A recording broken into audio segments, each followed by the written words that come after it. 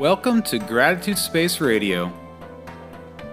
I'm your host, Chris Palmore, founder of GratitudeSpace.com.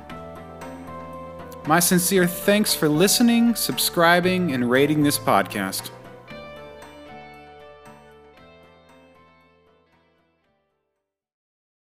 Well, I'm Chris here, and I've got a couple of friends with me today on the podcast. So I've got my buddy Thor up here. It's in Hong Kong. Can you say hi, Thor? Hello, everyone. Yes, and I've got my buddy Peter Williams down here also, who's up in Hong Kong. Say hi, Peter. Can you hear us, Peter?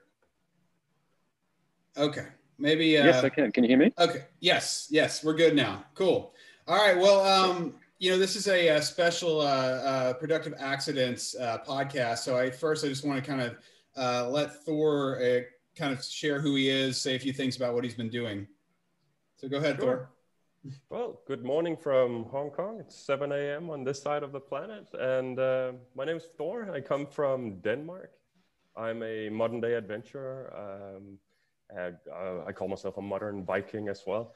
I've been traveling to reach every single country there is in the world since 2013. And the special thing about that is that I'm doing it all without flying, and I cannot return home until I've completed it all, or if I quit and decide to go back home. So I haven't been home now for 7 years, and I've reached 194 countries until I got stuck here in Hong Kong in late January, it was 2020. Well, that's wonderful. And that's kind of where our story picks up. And I'm going to hand it over to Peter here. So Peter obviously connected us, and Peter wants to explain the Productive Accidents, and he can share your all's relationship and how this podcast came to be. So go ahead, Peter. Yeah, so I guess a bit of backstory. What are productive accidents? Think of serendipity or happenstance, or anything interesting that happens when you just embrace this concept that you expect good things to happen, and they do. So I've been playing with this idea for about 10 years, and that's a longer story. But what happened was another connection that I met through another series of productive accidents. His name is Adrian Bellick. I met him because he'd been couch surfing around the world for 3 years to make a documentary about happiness, and got to meet him over dinner one night. And I said, well, you're a couch surfer. Where are you staying tonight? And this was a number of years ago. He said, well, I'm okay tonight, but tomorrow night, that would be cool. So I went home and I mentioned to my wife, Catherine, and the kids that, look, there's this guy with dreadlocks who's going to come and stay with us for a night or two. Are you okay? And the cool thing is they were totally fine. Adrian came and stayed with us, and he's such an awesome dude. Now he comes back whenever he's traveling through Asia or Hong Kong. He stays with us for a week or two. And he's actually created a new family tradition of hosting couch surfers or visitors. Come to Hong Kong, don't bother staying in a hotel. That's one way of seeing the place, but it's a lot more fun if you can live with a family. And in fact, Thor can probably expand on this because he lived with a family that was happy to host him for a number of months earlier. Anyway, Adrian reached out to me. He's currently stuck in the Philippines because of COVID, working on a project there. And he said, you should check out this CNN article about Thor and his adventures. And that was enough for me to go, yes, here's another opportunity to meet someone interesting, connected to Thor on Facebook, I believe. And that weekend he came around for a barbecue, and we've been bouncing ideas and connections and collaborations ever since. Awesome. Yeah, that's great. And that's a good introduction to the Productive Accidents. And obviously you met him, and then you shared him with me. And now because of that, the three of us are in this space together. So it's it's interesting. I was thinking Thor obviously wants to go to his next country. Peter loves Hong Kong, and I would like to visit Hong Kong. So there's like this this dynamic of the three of us. And he's trying to get to Australia, which is where I'm from. And I can connect him to a lot of relevant people in Australia. He might end up just staying in Australia up on the whole project. It's a possibility. Well, that's true. I'm Anything's joking, possible. But Australia is one of the countries that he has to get to. Oh, so it's one of the 6 that is left, Thor, is Australia? Yeah, I've got 9 of them left. And 9. Australia was planned to be one of the very last ones on my way home, but the way that things have changed, everything's up in the air. And yeah, if I could go to Australia next, that would be wonderful. Awesome. Well, let's jump into the gratitude part of this talk. Where real simply, so Thor, in this moment, what are 3 things you're grateful for? Well, I'm grateful that I woke up this morning and I was healthy, no headache, no pain, no loss. It looks like it's going to be a great day. I'm grateful that I have a roof over my head. I'm not homeless while here in Hong Kong, and I'm absolutely grateful for all of the love and support that I'm receiving from all around the world. I'm very, very fortunate to have this wonderful community that's following me online. And they write me and they encourage me and they help me and they connect me. And the same thing is going on here in Hong Kong through people like Peter here. And it's amazing to see this connection with you as well. So I'm really grateful for the people around me. That's wonderful. Peter, what about you in this moment? What 3 things are you grateful for? Well, I'm going to backtrack and talk about how we met. And so one of the things that has helped me finish a couple of projects is one of Seth Godin's workshops. It was called the Creatives Workshop. And I did that sort of as a parallel piece of learning, I guess, parallel to work, just earlier this year. And it was a community of people that wanted to finish projects. Like, it was trying to create a 100-day streak in whatever your project you're working on. And, like if you're a musician, pick up your guitar and perform something every day. If you're a poet, pick up a pen and write something every day. In my case, I was trying to finish a book, pick up my laptop, and every day that I made any progress, I would put a dot on a 10 by 10 grid. And I tried the day streak, and that's what helped me finish the book. So I'm grateful for that community. But not only did I finish the book, but I was able to just listen in and join other conversations. And someone along the way introduced this group or this series of dinners in New York called Gratitude and Pasta. And I have a gratitude project as well, so it resonated with me immediately. And I thought I should check it out. Similar story to meeting Thor. I reached out to Chris Schember on Facebook and said, I heard you're doing these dinners. They're normally physical, but because of COVID, you flip them to virtual. They start at 7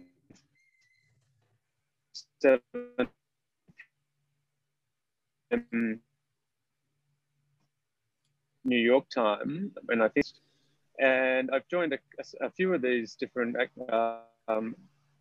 events, and each of them have turned into interesting connections and collaborations. And in fact, a month after I attended that first dinner, they reached out to me and said, hey, would you like to join another one?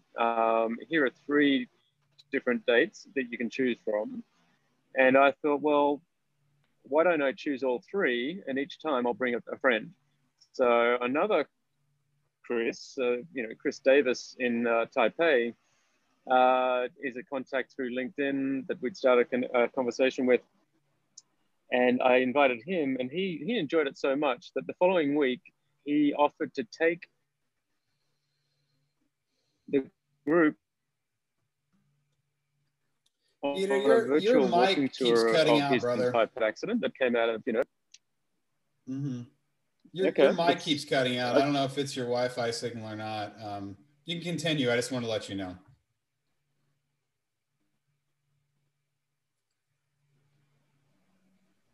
Well, let me try and see if that works. I'll go into regular data. Sometimes it does. Okay. Yeah. Anyway, this is a long gratitude story, but it's a good one, because what ended up happening was I hosted a walking tour of Hong Kong the following week, and Chris Schember said, "Oh, you should meet Chris Palmore. He's got a gratitude thing as well." And that's how we connected, and it's turned into a series of conversations. So I'm going to say the Creatives Workshop is gratitude number 1. I'm going to say Gratitude and Pasta is number 2. And I'm going to throw out Creative Mornings as the third one because that's happening off the back of this. The Hong Kong edition is starting at around 8 p.m. 8 a.m. our time. And by coincidence, Adrian Bellick is the Hong Kong guest this month. So there's a few different universes colliding in one morning. That's great, man. It's a lot to be grateful for. I love the backstories on that. Obviously, it's nice to hear those stories and tie it into why you're grateful. So Thor and I were talking last week about this podcast, and I thought, he obviously has been and seen a lot, and we were discussing like people being kind to him or seeing him experiencing kindness in his travels. And one of the times he said he'd like to share was basically could share your experience. You said in Poland, right? Was that one of the ones we were talking about, Thor? Yeah, I have a really nice story from Poland. You want me to go ahead now, or? Oh yes, please. Yeah. Sure.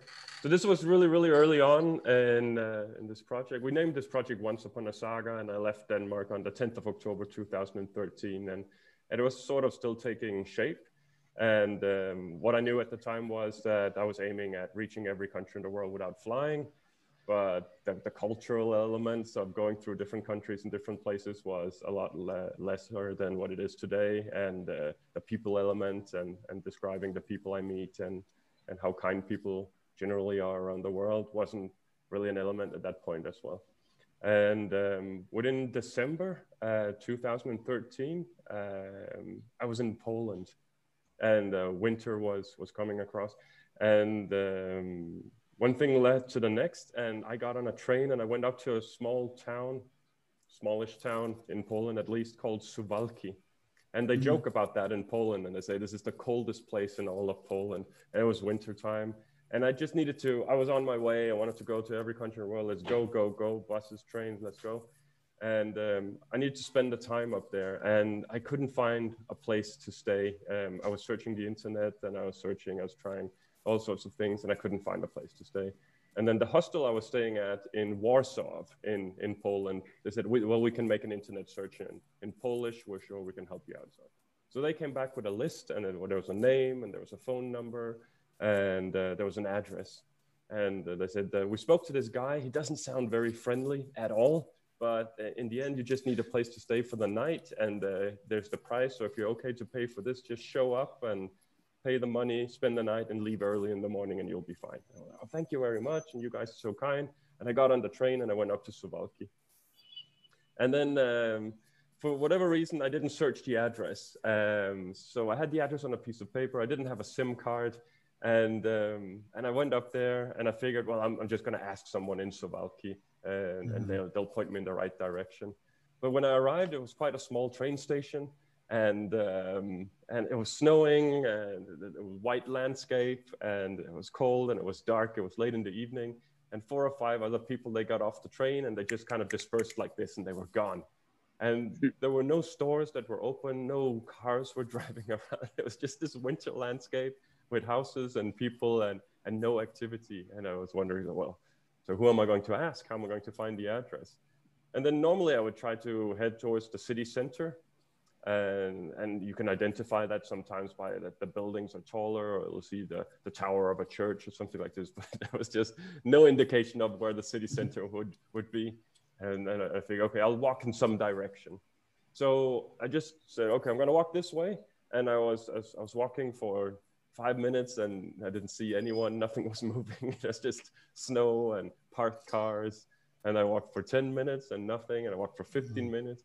And then I was in this intersection in a residential area, and I was just there with my hat and my beard and my backpack and the snow, and the wind was sort of picking up a little bit, and it was getting later, and I was wondering, like, how am I going to solve this? So, I have the address, I have this, but is it going to be within the next 10 or 15 minutes, or is it going to be within the next couple of hours? And while I was standing there wondering what to do, a door certainly opened further up the street. And a woman sort of came out on top of this staircase. and the lights behind her, and it was almost like angel. a vision. Yeah, they were like, "Oh, this is good," and I quickly ran over there, and she was sort of surprised to see me in her neighborhood late at night, and look at me, go like, "Hello, how are you?" I go, like, "I'm fine. How are you doing?" She was good. It's like, well, so I'm trying to find this address. Do you know where it is? By the way, do you speak English? Do you speak English? and she looked at me and she went, yeah, I speak English. I'm an English teacher. I'm like, oh, that was very lucky out of all the people. So I said, well, this address here, I need to go there. And she was looking at me, go like, what in the world are you doing here late at night? So, oh yeah. And I didn't want to get into my full story. So I just went, well, I'm from Denmark and I'm traveling and I need to go to Lithuania tomorrow. And Suwałki is nearby the border. So I'm trying to find this address and I'm going to stay there for the night. And she had a look at the address and she went, well, yeah, I know where that is. It's not too far away from here, but wouldn't you much rather just stay at my house? And then I was looking at her and then I was thinking, oh, I don't know about this. I don't know this woman. She might lead me down into the basement and no one will ever see me again. Like, you know, who knows about this kind of stuff? So I was smiling, saying, oh, thank you very much. But this man here, he's expecting me and I have to get out there and it's getting really late. And she goes, oh, there's a phone number. We can call him. We can tell him that you're not coming. It's not a problem at all. And I was thinking, well, what am I going to do here? And then my next thought was, I should be more open. The plan was I was going to go to all of these different continents, all these different cultures. I was going to be meeting people all around the world. I should be a lot more open. And I should take some of these chances. And this woman, she looked kind of harmless. And what could really go wrong? And let's see about that. So I accepted her offer. And then she said, okay, she just needs to move her car. Her car, that's the reason why she came out of the house, because a storm was coming across. And she was worried that one of the trees nearby would fall on her car. So you wanted to move that. She did that. And then I followed her inside into the house. And then she goes in ahead of me and she takes her coat off and her shoes off and she goes in towards the kitchen. And then while I'm kicking my boots off and relieving myself of my big bag, and then I realized she doesn't know my name. She doesn't know the first thing about me. I'm inside her house. So I go, like, by the way, my name is Thor. And she's like, oh, that's very nice. My name is Maria. By the way, are you hungry? Because it's really, really late. You must be hungry. And do you want something to eat? And I say, no, don't worry about me. I'm fine. And my stomach is going, and she looks at me and goes, no, I'll cook something for you. So she starts cooking and it's almost midnight at this point. And then we sit down at the table and we start talking. And her daughter wakes up and comes down the staircase and sees me sitting there with her mother in the middle of the night. And I do not speak Polish, but I'm fairly sure that I know what that daughter was saying. She was going like, mother, are you crazy? You can't invite strange men in from the street in the middle of the night. Like, it's just the two of us here. We're defenseless. What are you doing? But the daughter also spoke English and she happened to be a lawyer.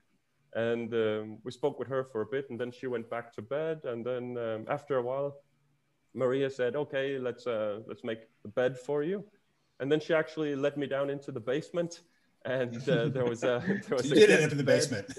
We went into the basement, and there was a guest bed, and she made that for me, and she brought me a towel. All these torture racks and books on the wall. No, none of that. Maria was amazing. And then she said, "Okay, good night, and I'll see you in the morning." So the next morning I woke up and they went like, yeah, you want to have a shower? And they were making breakfast for me. And the daughter was there. She was making coffee for me. And we sat down and we talked for a bit. And then the next thing that happened was that Maria said, I'll drive you to, I have the car, as you know, I'll drive you down to the bus and that will take you across to the border. So we drove to the station and then she stopped in front of the bus and she went like, okay, are you fine? And can you make your way from here? And I went like, this is absolutely amazing. Thank you. Thank you so much. And, you know, so the project motto here within Once Upon a Saga has from the very beginning been a stranger is a friend you've never met before.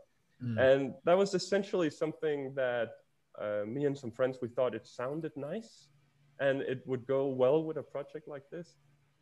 But it has been proven over and over and over again. And the Maria story for me is a key story to say, what do I mean when I'm trying to say a stranger is a friend you never met? I've never met Maria. Maria's never met me. None of us, we knew that we existed. And she invited me into her house, and she fed me and showed me all the kindness and hospitality. And she even drove me to the station. You know, someone else might just have had a look at the paper and gone, yeah, you go up to the intersection, you turn left, and then you turn right, and it's the second house. Or on a really good day, maybe they say, you know, I have a car, I can drive you there. It's a 5-minute drive. But she invited me into her home. And then you also have to look at the chances of all of this happening, because I arrived with perhaps the last train of that day, and I was going to walk this way. So I walked 15 minutes in this direction, but I could have been walking that way. She was coming out to move her car. She could have come out to move the car 5 minutes earlier or 5 minutes later. There were so many things that had to happen in the right order. And then on top of that, she had to be an open-hearted, open mind, very, very kind person. And the interesting thing for me now, 7 years later, is that she's far, far, far from being the only one out there. I've seen so much kindness and so much hospitality from a multitude of people around the world. So yeah, so that's the Maria story. That's a good story. That's beautiful. What do you have any thoughts on that story, Peter? Anything sticking out to you? Absolutely. Yeah, well, right here in Hong Kong, we have another contact who has embraced this idea of kindness. In fact, he has a hashtag, kindness matters. You know, it's almost like his brand, or it is a brand for an NGO here in Hong Kong called Impact Hong Kong. So Jeff Rotmeyer, I don't know how many years ago, only 3 or 4, I believe, started a series of blogs where I think he and 6 friends would choose a different topic. And Jeff's topic was kindness, and other people might have had something on design or photography or something. And those blogs evolved into walking into poorer neighborhoods of Hong Kong and taking boiled eggs and water to give to the homeless. And over time, that snowballed into, I think they have about 5,000 volunteers right now. They have a kitchen in that neighborhood. It's become a fully fledged funded NGO. And what's amazing is I only heard about it, again, through Creative Mornings. He spoke there earlier this year or late last year. I think it was late, I think it might have been January. Anyway, and that encouraged me to go on one of his kindness walks where, you know, 4 or 5 volunteers went around the neighborhoods, and there is this community of homeless that live in one of the suburbs here. And what's amazing is he has actually gained the trust of, you know, he's gotten to know this community of people, and he's helped, I think he's up to around 200 people that he has helped back into accommodation. And not only that, he's created an ecosystem where he can employ them and help them regain their dignity and everything else. And, you know, you think of old typical projects, if you just put a homeless person into an apartment, that's not going to work, because they actually don't, you know, you need to actually, you know, he talks about the main ingredient that they're missing is love.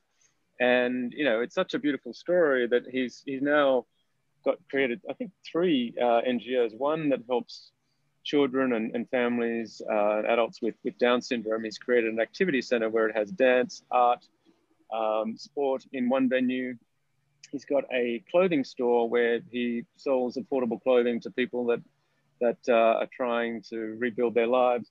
And anyway, and I love what he's been doing, and we've been trying to promote things like that. But kindness matters is his theme, and it sort of ties into some of the things that Thor was talking about.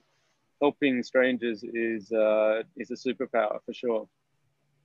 Definitely. Yeah, that's beautiful, man. You know, this all revolves around gratitude so much. And I was even talking to Thor earlier about it. You know, the being kind to somebody is a catalyst for gratitude to exist. So the amazing thing is when you allow somebody to have time, or you're kind to somebody, you are allowing a space for them to be grateful for that, which is beautiful, which Thor tells a story. I can tell he's so grateful about it. I'm grateful to hear it.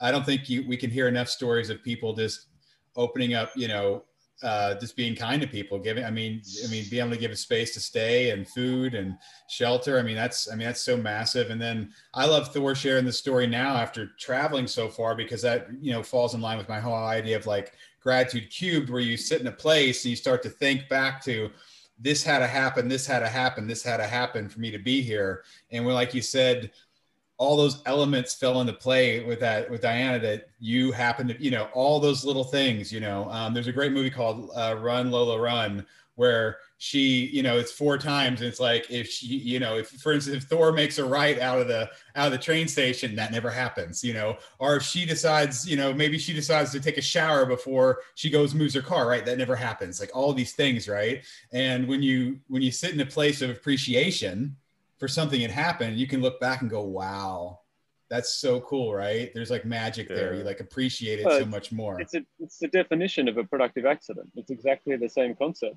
converging.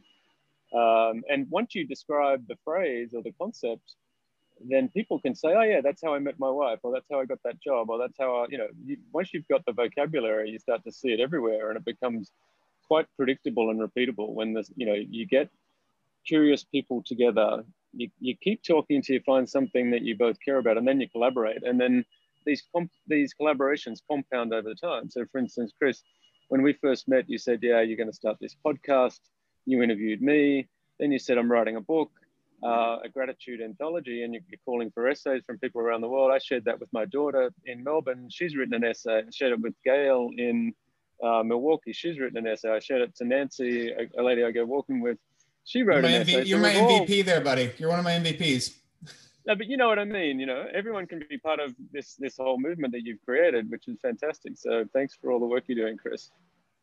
Thanks, Peter. I love that, man. Yeah. And then here we are with Thor again. You just gifting me these wonderful people in my life. So it's such a pleasure, and I always speak very highly of you for very good reasons, Peter.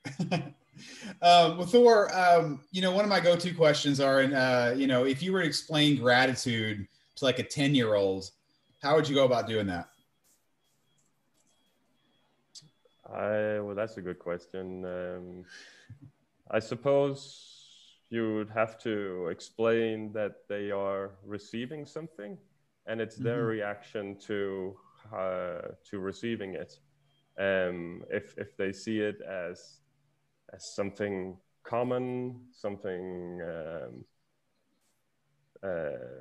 something that has less meaning to them, or if it's something that in one way or the other is going to impact them, is going to impact their mood, is going to impact what's going to happen next. And I would say if that's a positive reaction, then that would be gratitude. Okay, that's great. I was talking last week to a guy, and he gave the metaphor of he said it's if I was explaining to a kid, he said it would be that after we get finished eating, we clean the table, which I thought was really interesting. He was basically saying like the appreciation of the food and the placement of it is that we clean up our space as a show of appreciation for what you got. Which I thought, if I would have to create a metaphor, then I would say that if you're shivering and you're cold and you come inside a warm room, or you put on a jacket. Yeah, there you go. I love that. That's a great metaphor. I love that. That's a really great metaphor for gratitude. I love that. You like that, Peter? Yeah, because it wraps around you, and it's a feeling that you get, right? The sensation of acknowledging something good that's happened to you. Just briefly, how I discovered this whole idea of gratitude was I attended an event, General Assembly, which is kind of like night school for startups, and there's a guy, Mush Panjwani, who was speaking, and his theme was the essence of an entrepreneur. And one of the stories that he created was he'd actually been made redundant, and I think he was 47 or something like that. And he's actually very good at what he does, super motivating, super positive, sales training sort of guy. But he's such an optimistic guy that he said, well, you know what? I was going to quit in a few years anyway and write a book. I've been doing some blogs and I wanted to put them together. So maybe I'll just start now. And what I loved about his story is that he sort of integrated a story of gratitude as well. He said, look, if you've left a big company, how do you stay focused and productive and all these other good things when you don't have this infrastructure around you? And one of his methods was through gratitude. He said, look, if you can have a shower with fresh running water, you're already better off than 80% of the people on the planet. So keep things in perspective and always maintain, this humility and all these other things. And what I loved about his story is that he created a daily habit of getting up at 5 a.m., going for a swim, having a good breakfast, being at his desk by 7 a.m. And he knew that he was creative in the morning from 7 till 11. And that's when he focused on organizing his blog and writing this book. And he actually reverse engineered his book. He said, look, I want it to be 100 pages and I want to finish it in 100 days. That means I need to do a page a day. And if you're up early and you're being creative and productive for 4 hours, you're probably going to get it done in 30 days. But through that story, I started a project to compile my first book. And I was on a flight to Melbourne and I thought, okay, I've been following Seth Godin and he encouraged you to do something creative every day, write a blog, just ship it out there. It doesn't have to be perfect, just get it out there. And I was thinking, well, I'm not going to write about business or finance or whatever, but maybe I could take that idea of gratitude and come up with a concept. I was reading Malcolm Gladwell at the time. He talks about 10,000 hours and how you have to be, you have to do 10,000 hours of practice to be an expert in anything. So that's where my gratitude project was born, 10,000 thank yous. And, I don't know what I'm up to, 1,250 or something like that. But that discipline of looking for something that good that happens every day, and it could be just someone that holds a door open for you. It could be someone that does a presentation via Zoom, such as last night, a guy from New York did a presentation for us at work that I just sent a thank you on LinkedIn to. This event today is a no-brainer. Take a screenshot, share that broadly and say, look, check out this podcast that's just gone live or whatever it is. So anyway, that's the backstory. And I think explaining it to children is powerful because it's a gift that they will travel with them through life and help them get through difficult situations. Yeah, that's great, man. I do love how your gratitude story started and the fact that you're dedicating yourself to these, setting a goal. So it's like you have intention with what you're doing, which keeps you in that mindset of looking for things to be grateful for so that you can share the appreciation. And obviously, I love the fact that you put it online and that you let it fly, that you let it, you don't keep it to yourself, which is fine. People can keep it to themselves, but that's part of my bag. Thor, I was thinking when we talked last week, you shared something really great with me. We were talking about perspective and how, obviously you've been kept in Hong Kong, but you shared some stuff about you shared a book and perspective, a way that helped you have a perspective. So do you mind just sharing a little bit? Because I really loved it. I really loved our little discussion we had about that. I don't know if I can. I don't know if I remember the discussion in particular, but the book you're referring to is called Endurance, I believe, and is about the Shackleton expedition to the South Pole and to Antarctica. And the idea was in 1911 they reached the South Pole, and then in 1914 this expedition they wanted to cross Antarctica from one coast to the other. And they sailed down there in the beginning of World War I. And there's no radio connectivity. There are no satellites. There's none of that stuff. It's a wooden ship, and they quickly get stuck in the ice. And they have to overwinter on board the ship, stuck in the ice. And then the next thing that happens is that the ice crushes the ship. And they are 28 men on board, and they have to abandon the ship in this ocean of ice and snow and whiteness, and there's a world war going on. Nobody cares about these 28 lives. People are dying every day, and if they give up, they're dead. So they are going through extreme toughness, frostbite and fear and peril and danger in various ways. And then they bump into Maria. Is that what you're going to tell us? Yeah, then this door opens and this light and this angel comes out. What are you doing here? Are you crazy? She cooks some food for them and leads them. It's a real surprise ending. It's a really surprise ending. No, I loved what I was saying when we were talking last week.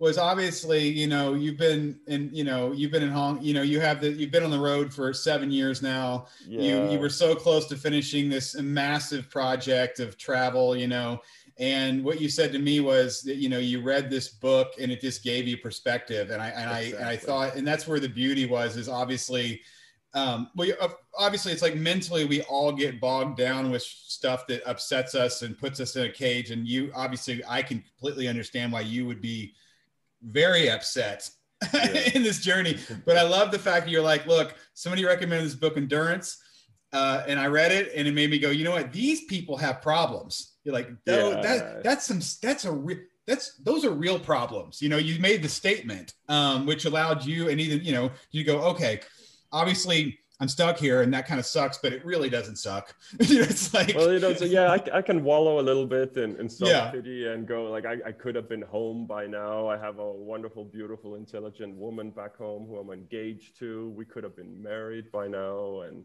we're supposed to start a family. And I do understand that Hong Kong is a wonderful place to be stuck. I could be off a lot worse. I could be stuck on board a ship or a tiny island with very little to do. But I got stuck in Hong Kong, and I have friends, and I have a roof over my head, and I get to meet wonderful people like Peter. And Peter and I, we've been out for dinner a few times. And you know, so my situation overall is good, but there's the mental stress of it. And I look back at the past 7 years, and yes, there have been moments where there has been legit danger, and I could have lost my life, and things could have gone very, very bad, very, very quickly in a number of cases, but it's been short-lived. You know, I was usually in and out of danger within a half a day or within a couple of days. Mm-hmm. And you know, it's a different kind of hardship. And it was a really good book to read, because I do wonder if I would be able to go through what those men went through. And they seem kind of quiet about it. They didn't have Instagram. They didn't have Facebook. They didn't have those places to go like, oh, it's really cold today. Like, I don't like this. I want to go home. They had their journals and their diaries, and there you can read some of the stuff within the book. They quote their journals, and it doesn't really seem like complaining. Like it's a very sort of gentleman way of complaining back in 100 years ago. So that's quite amazing. I really enjoy the book. Something which ties into that would be, I do have this Instagram account, and I did a post about wearing a mask in Hong Kong, and I just sort of said that I think that one of the reasons why we're not social distancing in mass transportation is because everybody wears a mask that sort of helps. And on top of that we're not wearing the masks to protect ourselves, we're doing it to protect others. So I thought it was a nice little post to do. And then most people got behind it and supported it. And then some people just attacked it and go like, this is draconian law, and we're losing our rights, and constitutional this and that, and so on and so on. And I was like, where the heck is all of this coming from? And a lot of people were saying, just, you know, what's the big deal? Just put on a mask. And so like, we're losing our rights, and this is how it begins, and we're going to a very, very dark place, and so on, so on. So what I did was I made a comparison and said, well, what if we go back to Second World War? In Denmark, where I'm from, we had to black out the cities at night.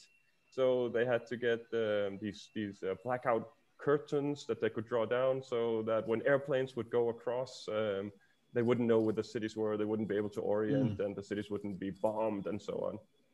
And I was just wondering, these Instagram warriors and social media warriors, if they would be able to live through a period like Second World War, which lasted 6 years, or if they would be the ones going like, no, I will not put up these curtains. It's my right to have all the lights on and shine light up towards the sky.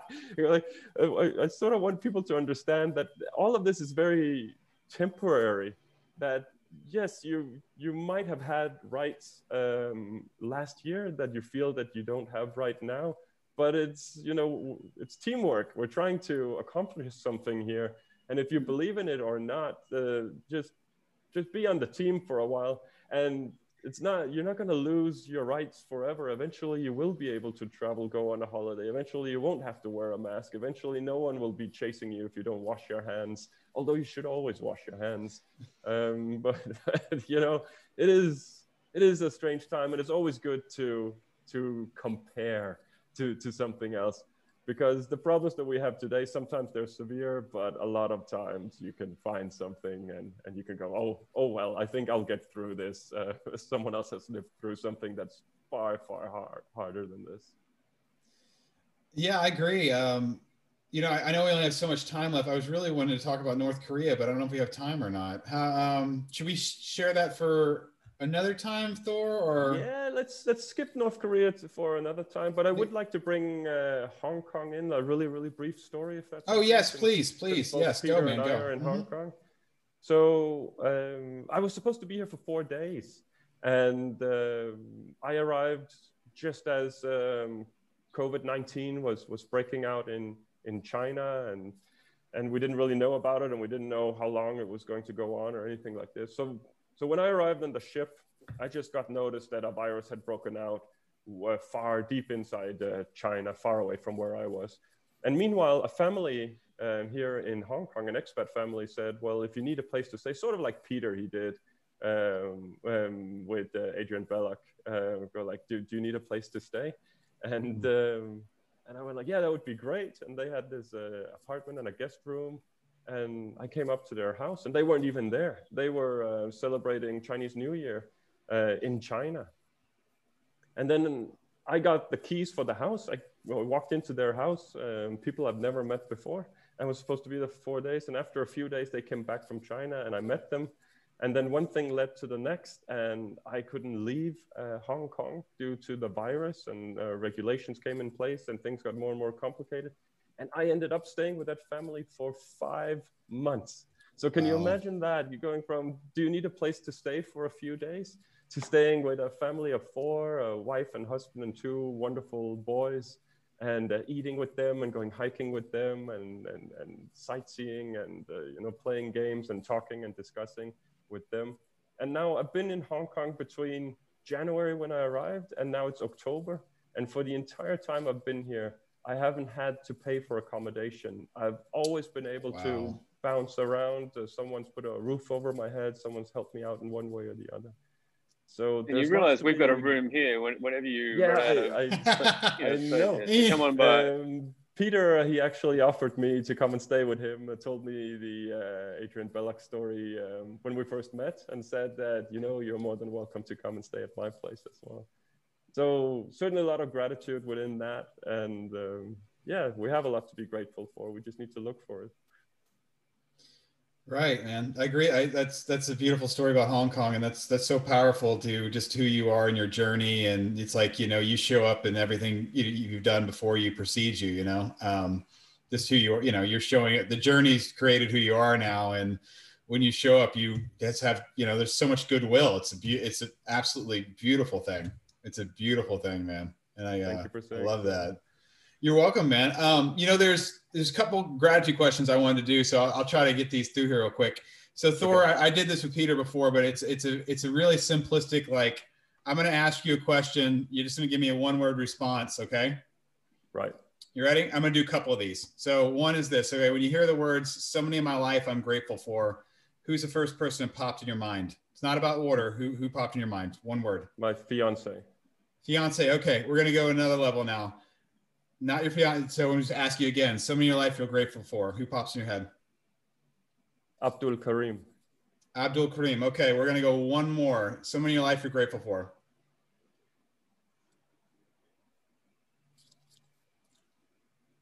Well, I'd say Maria. Maria. Okay. Okay. All right. So we already heard Maria's story. Let's back up and tell us about the second person you mentioned to me. Tell me why you're grateful for him. Why he popped in. I was between a rock and a hard place in 2015 in Central Africa. My grandmother had died, and I had to choose between completing the project or flying home and being there for the funeral. And I had recovered from cerebral malaria. And I lost my financial sponsor at the time, and I was starting to get these awful migraines. I've never had migraines in my life. So this is the first time I discovered that a migraine isn't just a headache, but it's something else. I was the subject of extreme racism for long periods, where I, for the first time in my life, really experienced what it was to be hated due to the color of my skin. And a lot of things were complicated, and I felt like the outside world didn't care about what I was trying to accomplish. and didn't understand what I was trying to do with Once Upon a Saga. And I was struggling so hard to get into a very closed off country in Central Africa. And Central Africa is amazing in so many ways, but it is a hard environment. And a lot of people struggle in various ways, but it's beautiful. And there are a lot of friendly people, and the food's good, and the flora and the fauna. So I can certainly talk it up, but I was in a really tough place, and I was really, really struggling. And I was at this border for the third time, being denied in the most horrible way to go across. And I just had nothing left within me. My relationship with my now fiance back home, the long distance relationship, was really, really shaky at the time. There was a lot of strain on it. And I mean, there was just, I couldn't see why I was in this project anymore. I'd been going for a couple of years. I was quite thin. I was about to give up. I couldn't see if there was there was no benefit for me anymore. I was not doing it for myself. There was no pleasure in it for me. And I couldn't see that anyone else wanted me to do it. So the question was really, why am I still doing this? And I should just go home and have a better life than this. And in that moment, I was seated on the side of the road and just wondering, you know, this border and this place and this life and this hell that I have created for myself. And I saw a taxi that was parked further up the road and decided, I'm going to head over to that taxi. I don't care about my backpack. I don't care about any of that. I have money in my pocket and a credit card, and my passport is on me. That taxi is going to take me to the airport. I'll find a flight, connect somehow. I'm going home, and this is over. I don't need this. Nobody needs this. Nobody wants this. And before I reached the taxi, Abdul Karim showed up on his little motorcycle. And Abdul Karim is a guy who lives off transporting people. He taxis people in the border area on his little motorcycle. And the local police told him he had to wear protection equipment. And so he took that literally, and he went out and got like a builder's hat, and he's riding around with that. And Abdul Karim had transported me 2 times before this. So I sort of knew him without knowing him. I just recognized his face and his builder's hat. And he saw me, and he saw that I was sad. And he came over, and we didn't speak the same language. So I don't know what Abdul Karim said, but it was encouraging in the tone and the atmosphere. And then he put his hand on my shoulder and looked me in the eyes. And then he indicated I should come with him. And I hopped on the back of his motorcycle. I really didn't feel like anything. And he drove me over to a sort of tea house. And we sat down and we had some tea, and he was talking to me in a language I don't understand. And I got some encouragement from him without even being able to speak the same language and understand word for word what he was saying. I understood that he was cheering me up, and he gave me a break when I needed it. And I saw the same taxi, and I decided that taxi is not taking me to the airport. That taxi is taking me 800 kilometers, some 600 miles to another border through hours and hours of jungle and dirt roads and checkpoints. To another border, and I'm going to give it another go, and the system is not going to get me down. And I think essentially Abdul Karim, he saved the project. I think if he hadn't intersected that situation, I would have gotten into that taxi, I would have gone to the airport, and I would have gotten more and more firm in my belief that I was doing the right thing and I was on my way home, versus him coming and changing my mindset and essentially helping me find that element within myself that made me fight my way out of that hole and get onward with the expedition, which has now led me to be in Hong Kong, where I've met with Peter, and through Peter I've been connected with you, and we're having this conversation today. That's beautiful, man. What do you think about that, Peter? You got anything you want to say about that? I think it's amazing. I'm really glad that we've captured this conversation, because it's overlapping in lots of different dimensions, right? We can see how hard it has been for Thor to persist. You know, you think about anything, you know, but for sure he's going to look back on this and have no regrets. You know, it's tough now, we know that, and you know, it comes through some of Thor's conversation. He said, look, even doing all the social media is a chore, right? It's just something that he feels he needs to do. But, you know, at some stage, all of this content that you've created is going to be powerful, you know, and someone's going to play you in a movie one day, or, you know, something like that. And, you know, it'll all be worth it. And you'll be with you'll get married finally somewhere. You know, I think you were initially planning for New Zealand. I'm not sure if that's still on the cards or what's going to happen. But yeah, I really hope you do persist, because you're so close. And the world's going into this weird funk. Like you said, World War II was 6 years. I hope it's not something like that, but you never know, right? We kind of need to assume the worst, I guess, and hope for the best. But I really appreciate the way this conversation's come together. And you know, I know we're going to do more. I hope next time we have a fourth person down to complete the quadrant. On my screen, I've got, you know, 3 out of 4 squares completed. So adding one more person to this could be one way to play with this idea. And then the next time we have 5 people, the next time we have 6 people, and then this, you know, this snowballing, compounding conversation keeps on going around the world. That would be kind of a fun idea to play with. So Gail could be the next person down here, as one example.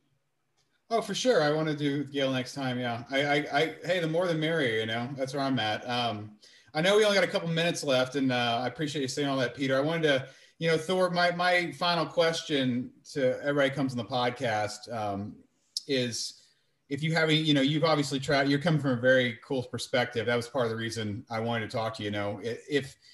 You know, if you could just give some suggestions to people to help them either find a place of gratitude or do things that you do to actively keep yourself in practice, if you could just share a couple examples or ideas with us.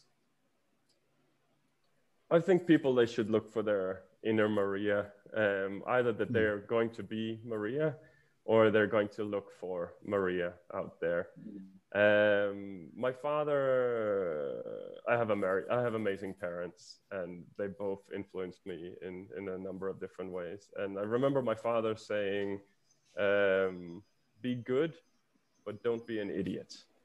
And I think there's a very important distinction where go out into the world and not necessarily prepare for the worst and expect the worst and hope for the best, but go out there and know that everything is not good and not everybody is good, and you can't just, you know, but generally most people have absolutely no reason to harm you, and most people are just people. I would argue people are just people, and they get stuck in traffic, and they take selfies and upload to social media, and they like good food, and they fall in love, and they get married, and, you know, they take care of their jobs, or they try to get their education, and so on. So the vast majority of people out there, they are just going to point you in the right direction or help you with a translation. And you know, once you start seeing that, suddenly there's a lot to be grateful for. Because, you know, I've reached 194 countries in an unbroken journey without flying. I'm among the 300 most traveled people in the world. I'm 9 countries from becoming the first to reach every country in the world without flying. And some people will look at it and go like, yeah, you did that. And I look back at it and go like, well, I was a part of it, but along with me, there were thousands of people who got me to where I am today, and in various different ways. And sometimes it's a guy like Abdul Karim that comes over and looks me in the eyes and pats me on the shoulder and helps me get a cup of tea. And sometimes it's a family that hosts me for 5 months when I get stuck. So, you know, there's a lot of gratitude, and you can find it everywhere once you start looking for it, I'm sure. That's beautiful, man. I love that. I love that a lot, man. That was really great. Obviously, you know, you're there, and it isn't just you. You know, it's all these moments, the kindness, people caring, all this. There's so much, right? There's so much, and that's what you just said. Like, there's so much to be grateful for in your journey. You're here because of all that all those gifts, the kindness that were given to you, people that cared about your journey or cared about you in that one moment, right? Just like the guy seeing you on the side of the road, right? He just saw you and he cared enough to like, get on the back of my bike. It's powerful, man. It is powerful. There would be so much hardship within what I do, but in the world in general, if other people didn't interact and other people didn't care. to some degree. And it's not just about what people they can give you, it's just as much. Like, I mean, like, find Maria within yourself. If you see someone who looks thirsty, ask them if they want some water. If you see someone that looks sad, smile. And, there's a lot you can give as well and be a part of it. You can be Maria as well as you can meet her. That's beautiful, man. Where can you just tell everybody if they want to reach out to you or see you? Can you just name off the places that they can find you? Sure thing. So we named the project Once Upon a Saga. That would be just like Once Upon a Time, but time has been traded out for SAGA, Saga, Once Upon a Saga. And if you search that on the internet, you would find tons of stuff. But the main channels are Facebook, there's Instagram, there's Twitter, there's YouTube, there's the website with a blog as well. And people are welcome to come and join and ask questions and see where I've been and follow the journey and see if I make it all the way to the end. That's great, man. I'll definitely be following. I'll definitely put those in the show notes. I know you guys got to get going here within a minute. So Peter, you have any closing thoughts on our first Productive Accident series episode? No, I think it's amazing that the fact that we keep on connecting and collaborating. In fact, even the 10,000 thank yous. Oh, there we go. There's a book down the bottom. The 10,000 thank yous I did, if I do one a day, that's 27.4 years. So, and I haven't kept up because, like Thor mentioned, it's a bit of a drag sometimes to say, well, hang on, is this a stupid idea? Why am I even doing this? But the motivation is, I'm looking forward to reminiscing, right? If I actually do capture something good from every single day of my life for the next 27 years, it's going to be great to look back on. Plus, I really love how that you've picked up, you're doing 10,000 videos, and that's an extension of the 10,000 hours or the 10,000 thank yous, and that's just building on each other. So we're all kind of connecting, collaborating, inspiring each other, and I'm sure that there's other examples that we're going to keep on finding. So, keep up the great work, Chris, and keep going, Thor. Thanks, Peter. Well, this has been wonderful, guys. I really appreciate you spending the morning with me. So I'm Chris with Peter and Thor, just reminding everybody to stay grateful.